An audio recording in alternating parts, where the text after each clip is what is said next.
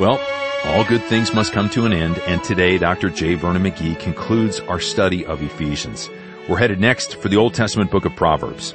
Welcome to Through the Bible. I'm Steve Schwetz, and happy Thanksgiving to those in the United States.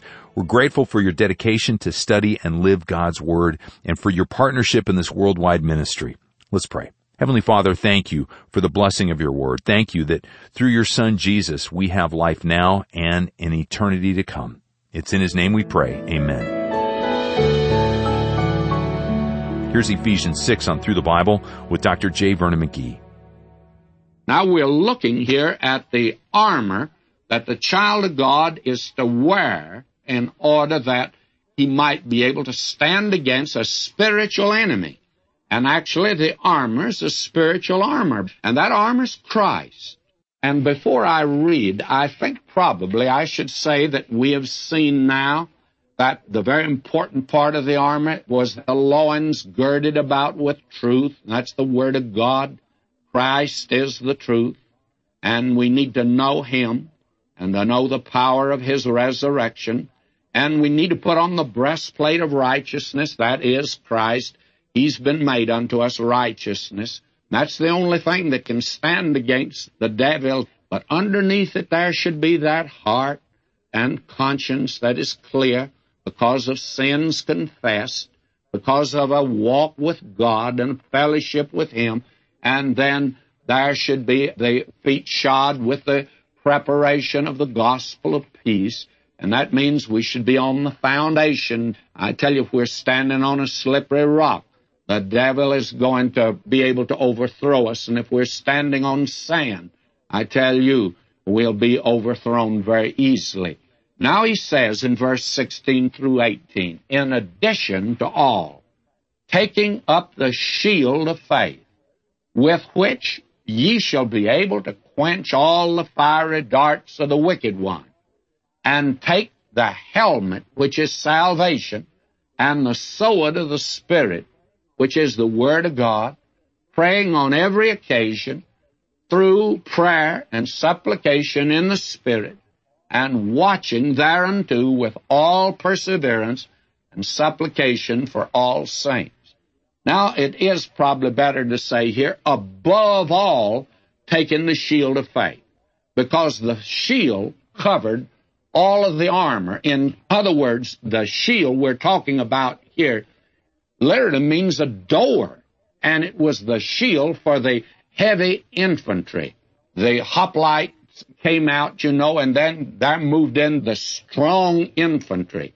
And this shield was like a big door, and the soldier, he stood back of it fully protected. Now, have you ever noticed that in the Word of God that Christ is both the door to salvation and He's the door that protects the believer from the enemy without? And this is the picture that you have of Him in chapter 10 of the Gospel of John. For instance, he says in verse 9, I'm the door. By me, if any man enter in, he shall be saved, shall go in and out and find pasture. Now, that's salvation. What about security? Notice verse 27, 28. My sheep hear my voice. I know them, and they follow me. And I give unto them eternal life, and they shall never perish, neither shall any man pluck them out of my hand. Well, my friend, that's protection, is it not? Here is the shield of faith. Now, faith will enable us to lay hold of the Lord Jesus Christ, and that's important. The interesting thing here is that faith enables us to stand back of this door and the fiery darts of the wicked one. And friends, he's shooting them fast and furious today. I remember when I was in college, and that's a long time ago. You have to have a good memory to remember back when I was in college. Well, when I was a student in college, I had a very brilliant professor. He studied in Germany. He was the philosophy professor. I respected him a great deal. I respected his intellect. I think actually he was intellectually dishonest, but I did not know that at the time. And I looked up to him, and very frankly, he was taking my feet out from under me because I tried to answer him in class. I should have probably kept my mouth shut, but I was always a student that spoke out. I would say this, that I think the man came to be a good friend of mine. He and I used to walk together across the campus after the class and discuss these matters. I very frankly came to the place. I went to the Lord in prayer, and I said, Lord, if I can't believe your word, I don't want to go into ministry. And I was about ready to get out, and then the Lord, in a very miraculous way, sent me to hear a man who was the most brilliant man I think I ever listened to. And he gave me the answer to that. May I say to you that I then began to learn that when a fiery dart came my way, and I didn't have the answer, just put up a shield of faith. And that's what I've been doing ever since. And the very interesting thing is that the shield of faith has certainly batted down the fiery darts of the wicked one. Why, I can remember when the story of creation, it upset me terribly. Oh, boy, I was ready to get out of the ministry because I couldn't accept certain things. And very frankly, the problem wasn't with my little pygmy mind. I thought it was. The problem was I just didn't know enough. And I put up the shield of faith. And if today somebody would come along with something that would be upsetting, somebody said to me over in Israel, this man and I were walking along, and they were excavating. He says, suppose they dig up something down there that will look like it disproves the Bible. What position are you going to take? Well, I said, I'm going to put up the shield of faith, and that'll bat down the fiery dart of the wicked one, because I've learned that when the fiery dart is batted down, that you get the correct answer later on. How interesting that's been as we go along. I go back to the day when actually they questioned the fact whether John wrote the Gospel of John. I think that's pretty well established today. I had questions about that at one time. And the fiery darts, friends, they're coming fast and furious today, and they're going to continue to come. The only thing will bat them down is this shield of faith. And it's like a big door. These soldiers in the infantry, when the hoplites went by, they were generally mowed down in the Roman conflict. But these boys that came along, they're moving these tremendous shields. And they just put them out in front of them and stand back of them. And the enemy shoots at them everything they got. And when the enemy's out of ammunition, here they come. May I say to you, this is the way to stand the fiery darts. Then we're told here to take the helmet of salvation. Have you ever noticed the helmet protects the head? And God does appeal to the mind of man. I recognize he appeals to the heart. But God appeals to the mind. And he says in Isaiah 1:18, come now, let us reason together, saith the Lord. Though your sins be as scarlet, they shall be as white as snow. Though they be red like crimson, they shall be as wool. And that is something that I think is very important to see. And then we read in Acts 24:25, and as he reasoned, that is Paul, reasoned of righteousness, temperance, self-control, and judgment to come, Felix trembled and answered, go thy way, for this time when I have a convenient season, I'll call for thee. In other words, Felix had no answer for Paul, because Paul appealed to the mind of this man as well as his heart. And then the Scripture says, Romans 10:17, so then faith cometh by hearing, hearing by the Word of God. God does not ask you to take a leap in the dark. That's not faith. A theology professor, a liberal, said many years ago when I was a student, he said, faith is a leap in the dark. God says, if it's a leap in the dark, don't take it, because I want you to leap into the light. I have a solid foundation for you. How wonderful it is. Now we're told here to take this helmet of salvation. Well, Christ is the salvation of the sinner, and he's the one to receive the glory in it all. That plume that's on top is Christ of the helmet. And he's been made unto us salvation. And when Christ was born, They said, call him Jesus. He's going to save his people from their sins. And Paul said to the Thessalonians in 1 Thessalonians 5:8, and let us who are of the day be sober, putting on the breastplate of faith and love, and for a helmet, the hope of salvation. Now, you see, all parts of the armor have been for defense.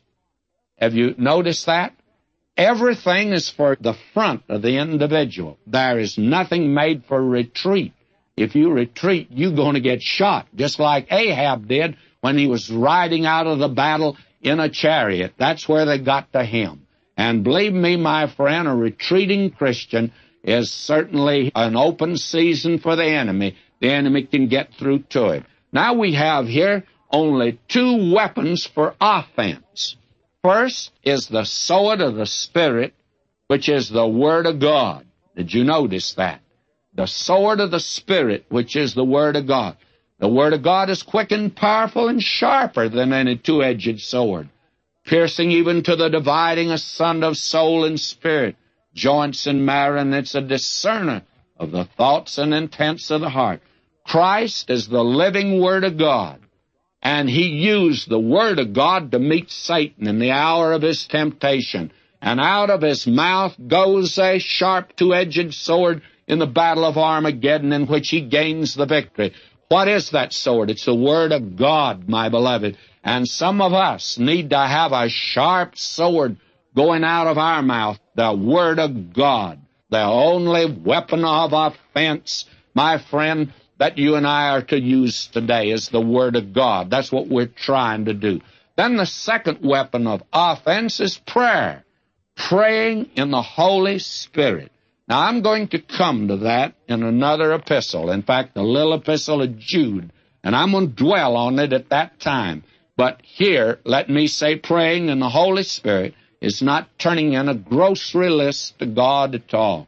To pray in the Spirit means that you and I recognize our enemy today, and that we lay hold of God for spiritual resources, and we lay hold of God for that which is spiritual, that we might be filled with all the fullness of God.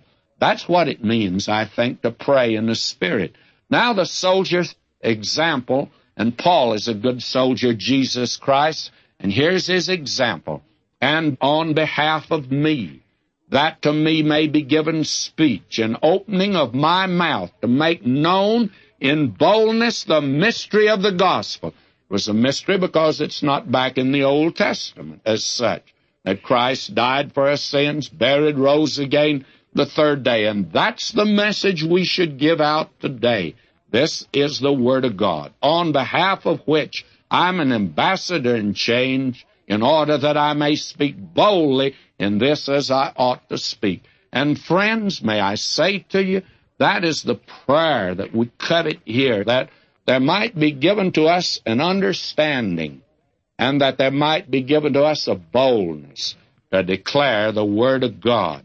Oh, how important it is to see this. Now he goes on to say here in verse 21 and 22, but that ye also may know the things concerning me, what I do, Tychicus, the beloved brother and faithful minister in the Lord. Tychicus was the pastor there. Later on, John became the pastor of the church in Ephesus. He shall make known all things to you, whom I've sent unto you for this very reason, that he might know the things concerning us, and that he might comfort your hearts. Paul had a real concern for the brethren. Now we have the soldier's benediction, and this is proper. You remember General Douglas MacArthur said that soldiers do not die, old soldiers do not die, they just fade away. Well, listen to Paul. He says here, peace to the brethren and love with faith from God the Father and the Lord Jesus Christ. Grace be with all them who love our Lord Jesus Christ in incorruptness. And here was his swan song over in 2 Timothy 4, 6, and 8. For I am now ready to be offered, and the time of my departure is at hand. I fought a good fight. I've finished my course. I've kept the faith. Henceforth there is laid up for me a crown of righteousness, which the Lord, the righteous judge, shall give me at that day, and not to me only, but unto all them also that love his appearing. How wonderful this is here. He concludes on this wonderful note, grace to you, and love, and faith. Love here means love for the other believers, which is the fruit of the Spirit. Faith means faith in Christ, which produces active love. And then we have here this marvelous, wonderful word of peace. And this is the peace of God that passeth all understanding.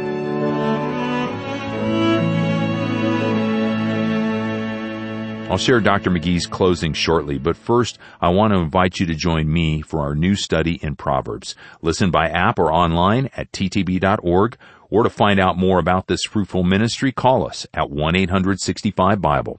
Here again is Dr. McGee. Now we have seen in this epistle, the chapters that we have here, 6 chapters, that the church is a body in chapter 1, the church is a temple in chapter 2, and the church is a mystery in chapter 3. And then in the practical section, the earthly conduct of the church, we have in chapter 4, the church is a new man. And in chapter 5, the church will be a bride. And in chapter 6, the church is a soldier. Now, there is an overemphasis and there is a wrong emphasis that has been given to the great truths that are in these chapters. Actually, the epistle to the Ephesians has received scant attention until recent years. And as a result, there have been those that have come to it and found it so wonderful and rich that they've emphasized something probably at the expense of something else. Now, the church is a body. That is the great truth that we've been teaching actually for years in chapter 1. Now, the church is a body, but it's more than that. The church is a temple. The church is a mystery. And we need to hold all of these in proportion so that you can put a wrong emphasis, or let me say an overemphasis, on the church as a body. And that has been overemphasized to the extent that that's all that people have seen in the church today, that the church is a body. And as a result, very little attention has been given really to the organization of the local church. And a great many people today have ignored the local church, which I think has been rather unfortunate. Then in the church as a temple in chapter 2, and we saw there that we were dead material, dead in trespasses and sins, all of us. And God now has taken both Jew and Gentile and has made them all now partakers of one body. He's put them in a living temple. Those that were dead are now in a living temple. And God has done something brand new. And He's taken the Jew out of Judaism. He's taken the Gentile out of his paganism and put him in the church. Now, as a result of that, we find today that there are those that have ignored the great truth that is here. And they feel like if they're going to win the Jews, they have to become a Jew. And I've heard of those that are joining the synagogue, actually being circumcised in order that they might win the Jews. And then we find a great many that go in actually to these different cults and isms in order that they say that they might win them. May I say that instead of it being that way, God's not building that way. God is taking people out of these organizations, and He's putting them in something brand new. I don't care what the Gentile organization is. God is putting them in a temple today that is indwelt by the Spirit of God. And when a group of believers meet, as we've indicated in our study, they meet in order that they might show forth the fact that the Spirit of the living God is there. and we're builded together for an habitation of God through the Spirit. So that is a truth that has been warped in our day. And now the church is a mystery. There's a great truth in chapter 3, that God is taking Jews and Gentiles and doing this, that brand new, making a new body. And as a result, this has led to hyper-dispensationalism. Now, I'm a dispensationalist, but not a hyper-dispensationalist. I just absolutely cannot accept that teaching at all. But I refuse to give up dispensational teaching. And I have been attacked, I suppose, more severely, and I've always felt unfairly, by the hyper-dispensationalists more than any other group that is around today. And what is the problem? Well, they take this, chapter 3, where the church is a mystery, and they do not consider the body of the temple of the new man, of the bride, or anything else. They overemphasize the church is a mystery, and that leads to hyper-dispensationalism. You see, all of these great truths can be pushed too far and cause us to overemphasize something, and sometimes it's as bad, if not worse, than to underemphasize certain truth. Then we have in chapter 4, the church is a new man. And the church is a new man means that it's to present itself to the world as a new man, the unity of the Spirit. And that, of course, has been the great tragedy, the fragmentation of the church today. And we ought to, all of us, regardless of our denominational background or any type of background that we have, that if we come to Christ, that all believers, that we all belong not only to the same body, but we're a new man to present to the world that we are one in Christ. And that's the reason that we need to play down all of these divisions that divide us and play up the person of the Lord Jesus Christ and the fact that the Holy Spirit is leading and guiding and directing us. And then the church will be a bride. And my, how that great truth where it says there that a wife is to submit herself unto her husband. And as a result of that today, why, there's a teaching abroad that would make the husband a little dictator, and that the wife is to obey him under every circumstance, and if he even invited her to a bar, why, she should go with him. Well, let me say to you that that is not what Paul is teaching at all, that Christ is the head of the church, but even the head of the church says, if you love me, keep my commandments. And the relationship in a marriage is love. And when God created Eve, he didn't create her to be a menial servant to man in any way whatsoever. You have that stated so beautifully by Matthew Henry. And I never thought there's any romance in that man, but by the way, there was. He says, if man is the head and she is the crown, a crown to her husband, the crown of the visible creation. The man was dust refined, but the woman was dust double refined, one removed farther from the earth. And then he makes this very wonderful statement, that the woman was made of a rib out of the side of Adam, not made out of his head to rule over him, nor out of his feet to be trampled upon by him, but out of his side to be equal with him, under his arm to be protected, and near his heart to be beloved. Adam lost a rib, and without any diminution to his strength or comeliness, for doubtless the flesh was closed without a scar. But in lien thereof he had a helpmeet for him, which abundantly made up for his loss. What God takes away from his people, he will one way or another restore with advantage. And what a wonderful and beautiful picture that is. And that is the thought that you have in this book here of Ephesians, that the church will be a bride. And then the church is a soldier. And that is something that's being forgotten today, that there's a battle to be fought. I heard of a church that is being built with sofas in it. My friend, Where is the armor today that a Christian is to wear? And that church is to remember it's a soldier in this world, and there is a battle to be fought. Until next time, may God richly bless you, my beloved. Jesus gave it all to Him I owe. Sin had left a crimson stain,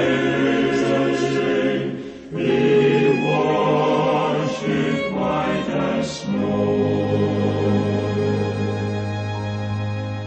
Through the Bible is a 5-year study of God's entire Word, and together we discover God's purposes in history and our lives, found only when we believe in Jesus Christ.